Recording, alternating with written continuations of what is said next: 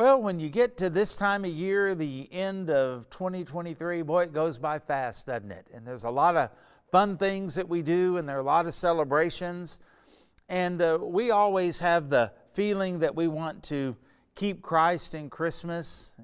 We want to remember that He's the reason for the season. But as you do that, and we'll talk about this more in another lesson, the world doesn't understand that.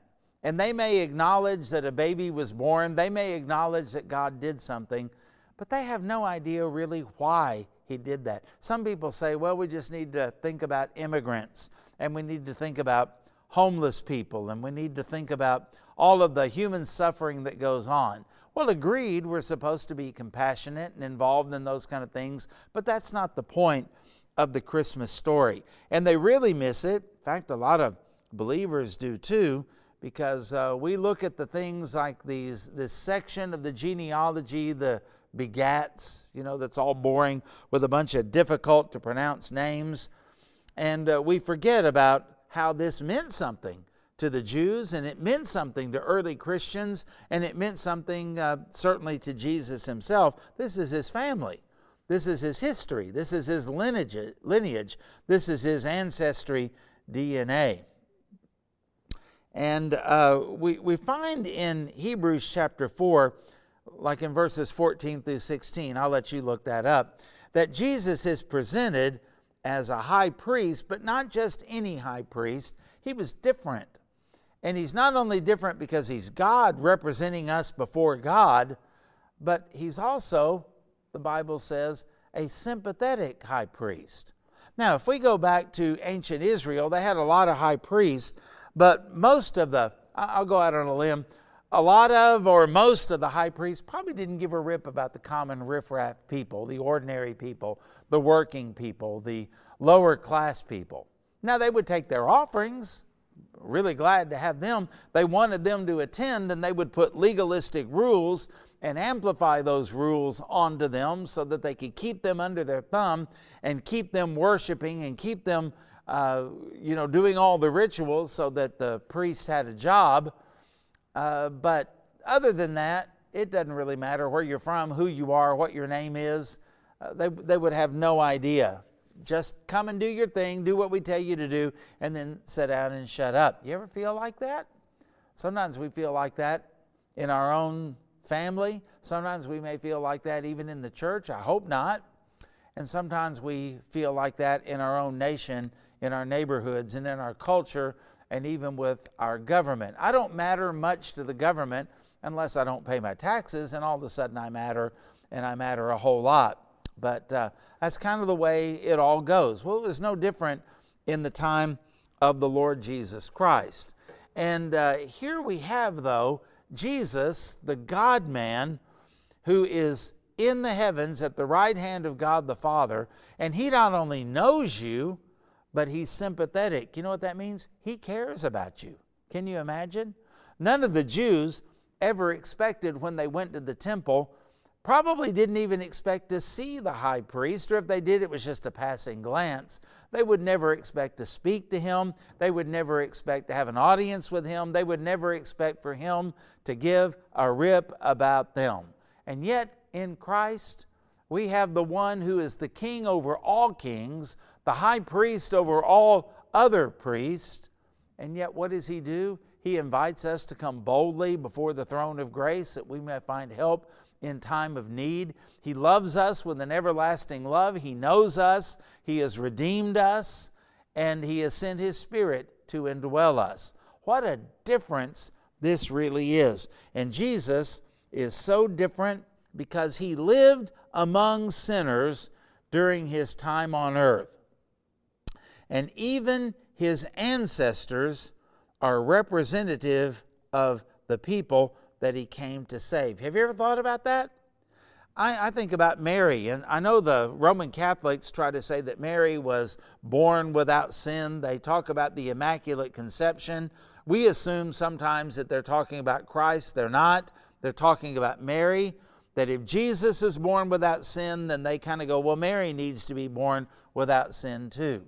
And they have her ascending to heaven, not really dying or anything like that, just ascending to heaven, and they pray to her and those type of things.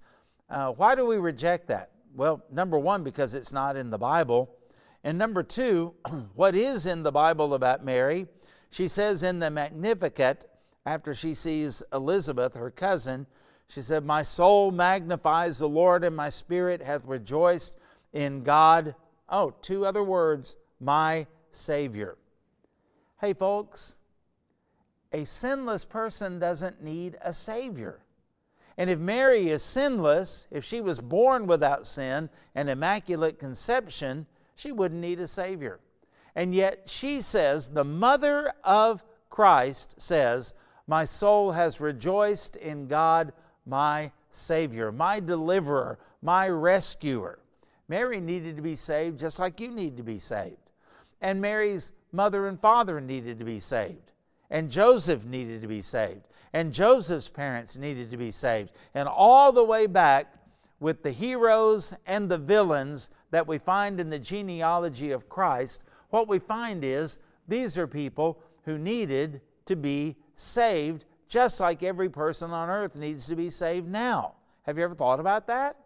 And they represent the kind of people that Jesus came to save. So we have several different ancestors than he did. We have a lot of different ancestors.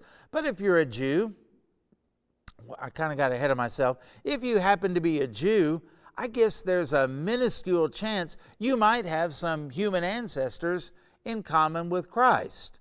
I don't have any Jewish blood in me. My ancestry DNA didn't point that out at all, so I wouldn't have any. But there may be somebody, maybe the guide that we had in Israel when we were there earlier this year.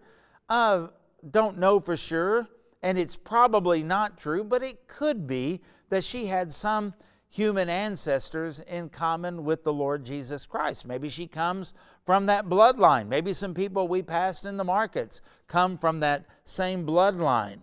I don't know. But the thing that we do know is even if you were directly in the bloodline of Christ, now Jesus didn't get married and have children or anything like that, but he had brothers and sisters and they had children, and maybe you come out of that line and you share a lot of these common ancestors. One thing I do know is you still need to be saved.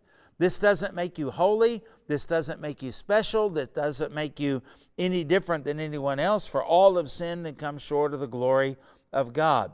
So even though we may have different ancestors than he did, but we face the same human problems. And he has compassion on us, and he helps us, and we, of course, are to have compassion on other people. And understand this, Jesus understands. He knows what it's like to grieve. He knows what it's like to be rejected. He knows what it's like to suffer physical pain. He knows what it is like to be tortured. Think about what all he went through at the hands of Pontius Pilate, and think about all of the rejection that he had. His own brothers thought he was crazy, and they did not become believers until after his death and resurrection. So he understands us. He's lived here. He's been tempted in all points as we are, yet without sin. That last part is so important, without sin. He knows how to handle it. And so when you go to the Lord and say, "I've got a broken heart, I'm lonely, I've failed, nobody really wants anything to do with me," he understands that. And he's sympathetic to all of that, and he's able to render aid to you because of that, because he understands. He comes from a bloodline, and he has ancestors and family members and a society that he lived in, just like us. So let's read Matthew 1, verse 6. What's in the genealogy? This is part 2. The genealogy of Christ. David the king begot Solomon by her who had been the wife of Uriah. Oh, just had to bring that up, didn't you, Matthew? Well, there's a reason for that, right?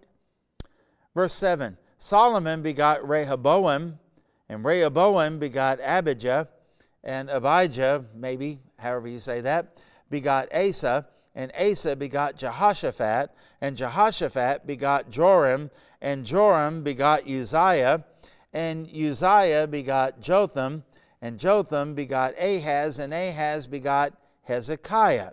Hezekiah begot Manasseh, and Manasseh begot Amnon, and Ammon begot Josiah, and Josiah begot Jeconiah and his brothers about the time that they were carried away to Babylon.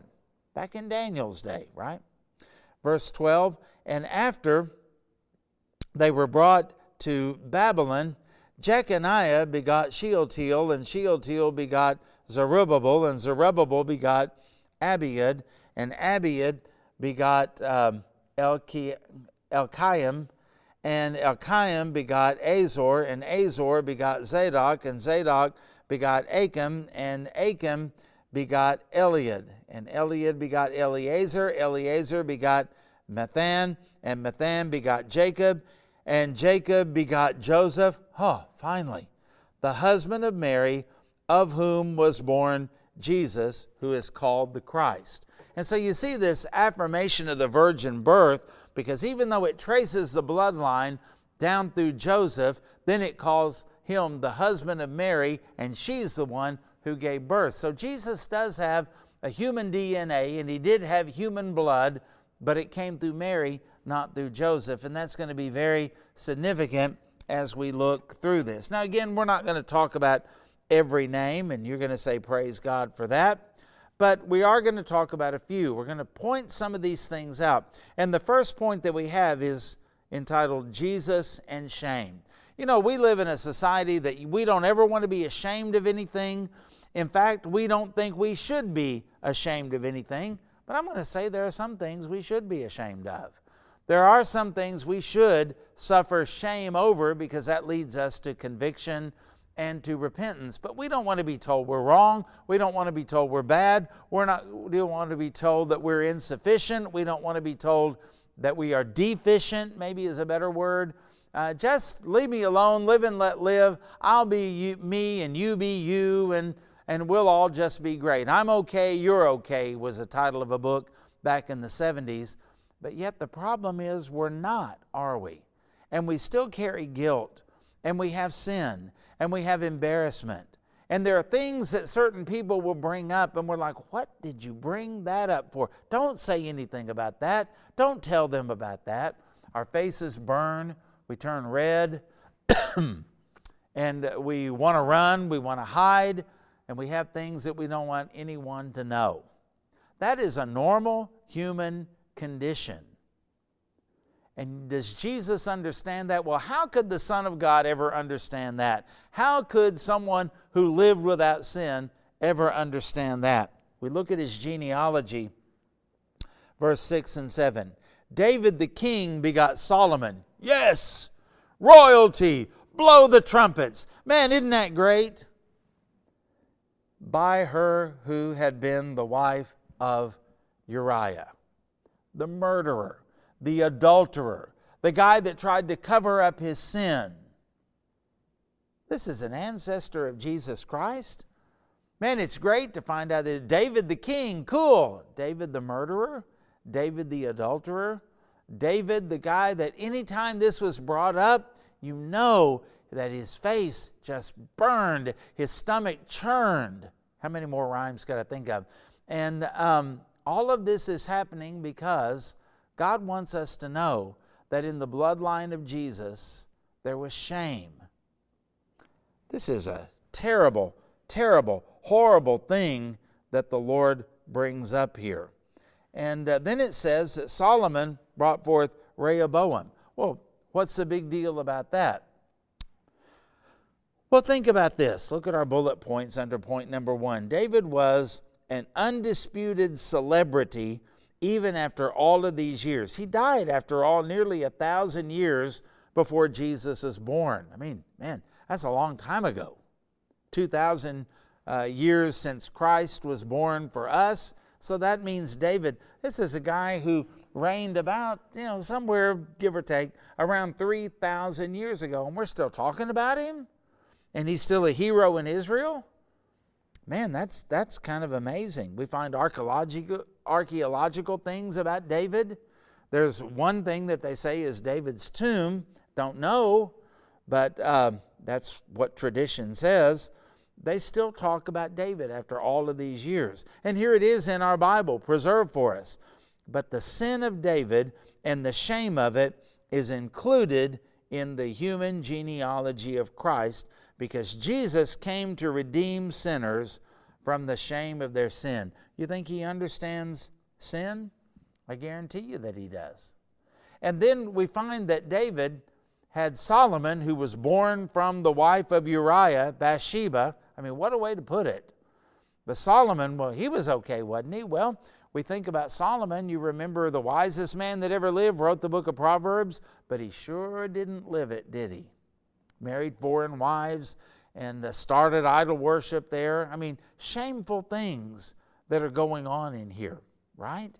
And then Solomon, even though his sin isn't brought up in the genealogy, but the next name brings up all kinds of things for any Israeli.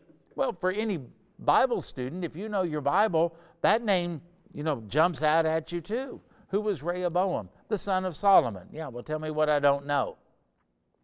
Well, Rehoboam is the guy that whenever Solomon died and Rehoboam takes over the throne, he goes to his father Solomon's advisors and he says, what advice do you have for me? And they basically said, look, your father was a great king and he was always building things and doing things. His tax burden on the people was great.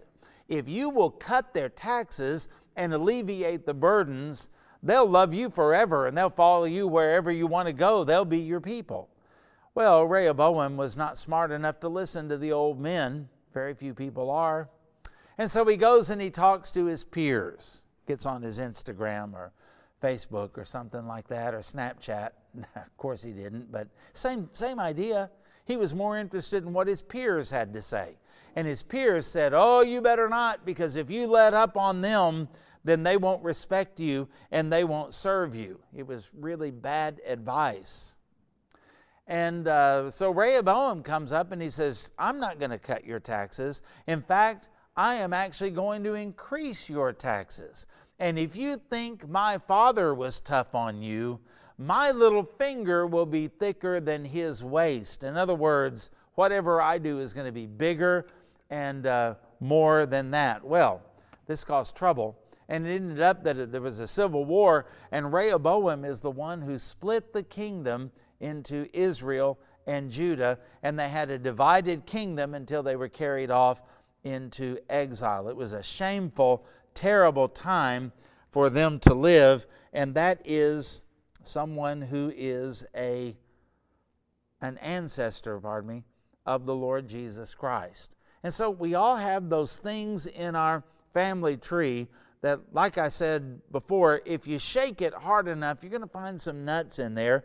And Jesus was no exception. But all of this was for a purpose. He came to save sinners from the shame of their sin. Now, secondly, I want you to look at Jesus and the heroic, because we find some people in here that are listed as the good guys. They're listed as the good kings. They're listed as the ones who followed in the footsteps of King David when he was doing right. And David always was and will be the standard for a good king in Israel. Even when it talks about Jesus, he shall reign on the throne of whom? His father David.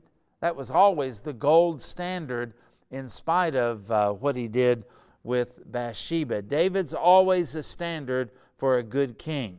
But there are other kings mentioned in here too. What about Asa? Who was he? He's mentioned in 1 Kings 15, 11 through 14. And Asa did what was right in the eyes of the Lord, as David his father, meaning his ancestor, not direct father, as his father had done. He put away the male cult prostitutes out of the land and removed all the idols that his fathers, his ancestors, had made. He also removed Maacah, his mother, from being queen mother because she had made an abominable image for Asherah. Asherah was a false god, a sexual god.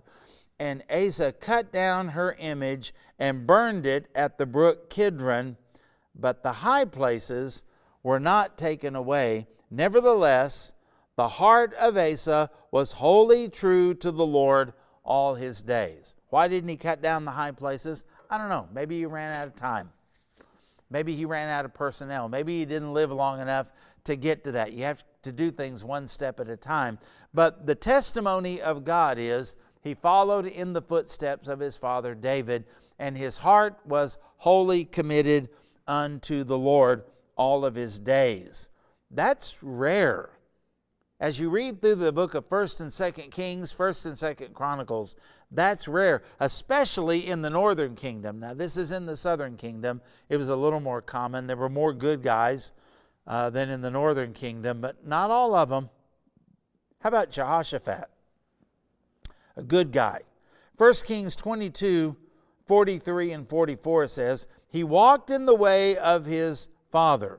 He did not turn aside from it, doing what was right in the sight of the Lord. Well, then again, we have, yet the high places were not taken away, and the people still sacrificed and made offerings on the high places.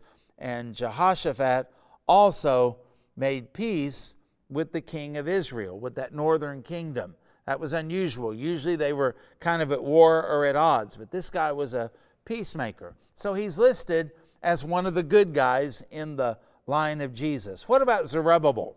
Well, we've heard of him. Now, a little history. In the 6th century BC, when the exiled Jews were allowed to return to Jerusalem, Zerubbabel was appointed by the Persian government as the governor of Judah, that southern kingdom that had been carried off into captivity. But we read in here that Zerubbabel was also a descendant of King David. Well, why wasn't he king? Are you kidding? The Persians, they're Iranian, by the way, are not going to allow someone else to be the king. There was one king, the king of Persia. Zerubbabel, they used his natural leadership and they used his lineage that would give him credibility among the people and said, no kingship for you, governor, you work for us, in other words. Well, what did he do? In Zechariah chapter 4, verses 8 and 9, it says, then the word of the Lord came to me, saying, the hands of Zerubbabel have laid the foundation of this house. What house? Talking about the rebuilding of the temple. This is a guy who did it, an ancestor of Christ who was denied kingship because they were occupied and ruled by a foreign power and would be for a long time, even to the time of Christ, just a different power. And what does he do in the meantime? He doesn't pout. He doesn't fall into sin. He starts working to rebuild the temple. And it goes on to say, his hands shall also complete it. Then you will know that the Lord of hosts has sent me to you. So that second temple was built by Zerubbabel, an ancestor of Christ. Jesus worshiped in that temple. Herod the Great remodeled it and expanded it, but it was an expansion of the second temple, the rebuilt temple by Zerubbabel. As Jesus walked into that temple, he not only could say, hey, this is all about me. I'm the God of this temple that is supposed to be worshiped here. I am pictured in all of the sacrifices, and my righteousness is expressed in all of the laws that are here. He also could have said, and by the way, it was one of my ancestors that built this. That's pretty amazing, isn't it? And so think about this. Heroism and righteousness are seen and they are appreciated by fellow human beings. However, we got a problem. God looks at the heart and the motive and the reason for all of the actions. And Jesus came to save the righteous, the moral, and the good. And why did he do that? Because Romans chapter 3 10 through 12, says this about Zerubbabel. It says this about Jehoshaphat. It says this about Asa. It says this about you. Just as it is written, none is righteous, no, not one. No one understands, no one seeks for God. All have turned aside together and have become worthless. No one does good, not even one. Not even the people in the genealogy of Christ. Get it? So Jesus came to save the heroes. Jesus came to save the good guys because no one is good but God. Number 3, what do we learn from this? We see Jesus and the unrighteous. And we think about the people that are in there that are just jerks and evil and selfish and destructive. Well, we find Rehoboam, the guy who split the kingdom, and by his foolishness, and you can read about that since we've already talked about it in 1 Kings chapter 12, verses 17 through 19. Rehoboam was not a smart guy, and he did a lot of destructive, shameful things to Israel. What about these names? It's always difficult to know whether to pronounce them in a Hebrew way or an English way, but we would say Abijah, probably Abiyah, son of God, literally. In 1 Kings 15:3, it says about Abijah, and he walked in all the sins that his father did before him, and his heart was not wholly true to the Lord his God, as was the heart of David, his father or his ancestor. So he's not a good guy.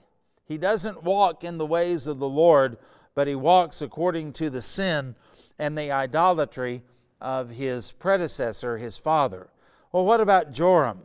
In 2 Kings chapter 8, verses 18 and 19, it says about him, and he walked in the way of the kings of Israel. That's the northern kingdom. They were bad. Almost all of their kings were wicked kings. He walked, this guy in Judah, the southern kingdom, where the temple is, walked in the ways of the kings of Israel, as the house of Ahab had done. Remember Ahab and Jezebel? For the daughter of Ahab was his wife. Oh man, he's related to Ahab, that king of the northern kingdom of Israel that gave Elijah so much trouble, right? Well, it goes on to say, here's his obituary, and he did what was evil in the sight of the Lord, yet the Lord was not willing to destroy Judah for the sake of David his servant, since he promised to give a lamp to him. In other words, David's lamp, his light, was not going to be put out, and to his sons forever, it says. So we find that even the unrighteous don't ever overcome the standard of David and the good that he had done. And even though they tried to destroy and they tried to take the nation away from God, they even put temple idols in the temple at one point, just terrible things like that. And we remember that some sins are more evident than others, and some people live, of course, in open defiance toward God and His law. And the Bible says Jesus came to save not just the heroic, they need it, but also the obvious sinners, as it says in 1 Timothy chapter 1, verse 15. The saying is trustworthy and deserving of full acceptance that Christ Jesus came into the world to save sinners, of whom I am the foremost, the chief. I'm the top dog in terms of sinners, Paul said. But that's good news because that's who Jesus came to save. Now, number 4, we find a guy in here named Jeconiah. Have you heard of him? Sometimes he's called Coniah. But Jeconiah is found in Jeremiah chapter 22, 28 through 30. Now, listen carefully. Don't zone out. In this man, Jeconiah, a despised broken pot. How'd you like to have that said about you? A vessel no one cares for? Why are he and his children hurled and cast into a land that they do not know? They were taken captive to Babylon. And hear the word of the Lord. And that's got an exclamation point. Better pay attention. Thus says the Lord, write this man down as childless, no heirs, a man who shall not succeed in his days, for none of his offspring shall succeed him in sitting on the throne of David and ruling again in Judah. What? He's in the bloodline. That cut off any descendant of David after Jeconiah from sitting on the throne if you go humanly. So what's the answer? Wouldn't that keep Jesus from sitting on the throne? Actually, yeah, it would. Because Jeconiah or Coniah was cursed by God and his bloodline. And no descendant of his will sit on David's throne. Well, what about Jesus as a descendant of Jeconiah? And here's where you have to think a little bit. Jesus did not have the blood of Jeconiah flowing through his veins because he was virgin born. He was the legal son of Joseph, but not the blood son of Joseph. So what does that have to do with anything? Well, when you read in Luke chapter 3, the genealogy there, that is the genealogy of Mary. And she too was a descendant of David. And so legally, Jesus, being adopted by Joseph, has the right of succession to come through there. But because no descendant of Jeconiah was going to sit on the throne, guess what? Because of the virgin birth, Jesus isn't a descendant of Jeconiah.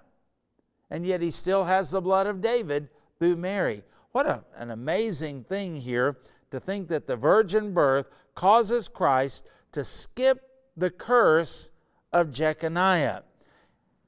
Now, how do you do that if you're only a normal human being? How do you do that if you're not anything special? Well, it can happen if you're God, because God is controlled of all of that. And the purpose of the virgin birth was to keep Jesus from receiving a sin nature through his father, because the sin nature always comes through the man. For in Adam, it says, all die, not Eve. And it also allows him to skip over the curse of Jeconiah, because Jesus did not carry the blood of Jeconiah in his veins, so he skipped the curse. And that again reiterates that Christ is the only person ever to live to be qualified as the Messiah and to be the King of Israel.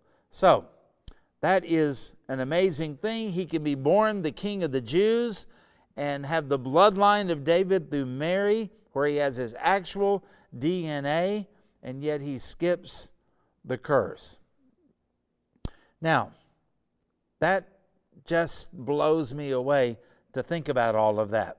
Now, when you look at Luke chapter 3 and see the genealogy, some people want to get kind of hung up on that. But I was taught way back in 1985, sitting in a New Testament introduction class, that Matthew traces Joseph's genealogy, and the difference between Luke's genealogy is that it is tracing Mary's genealogy.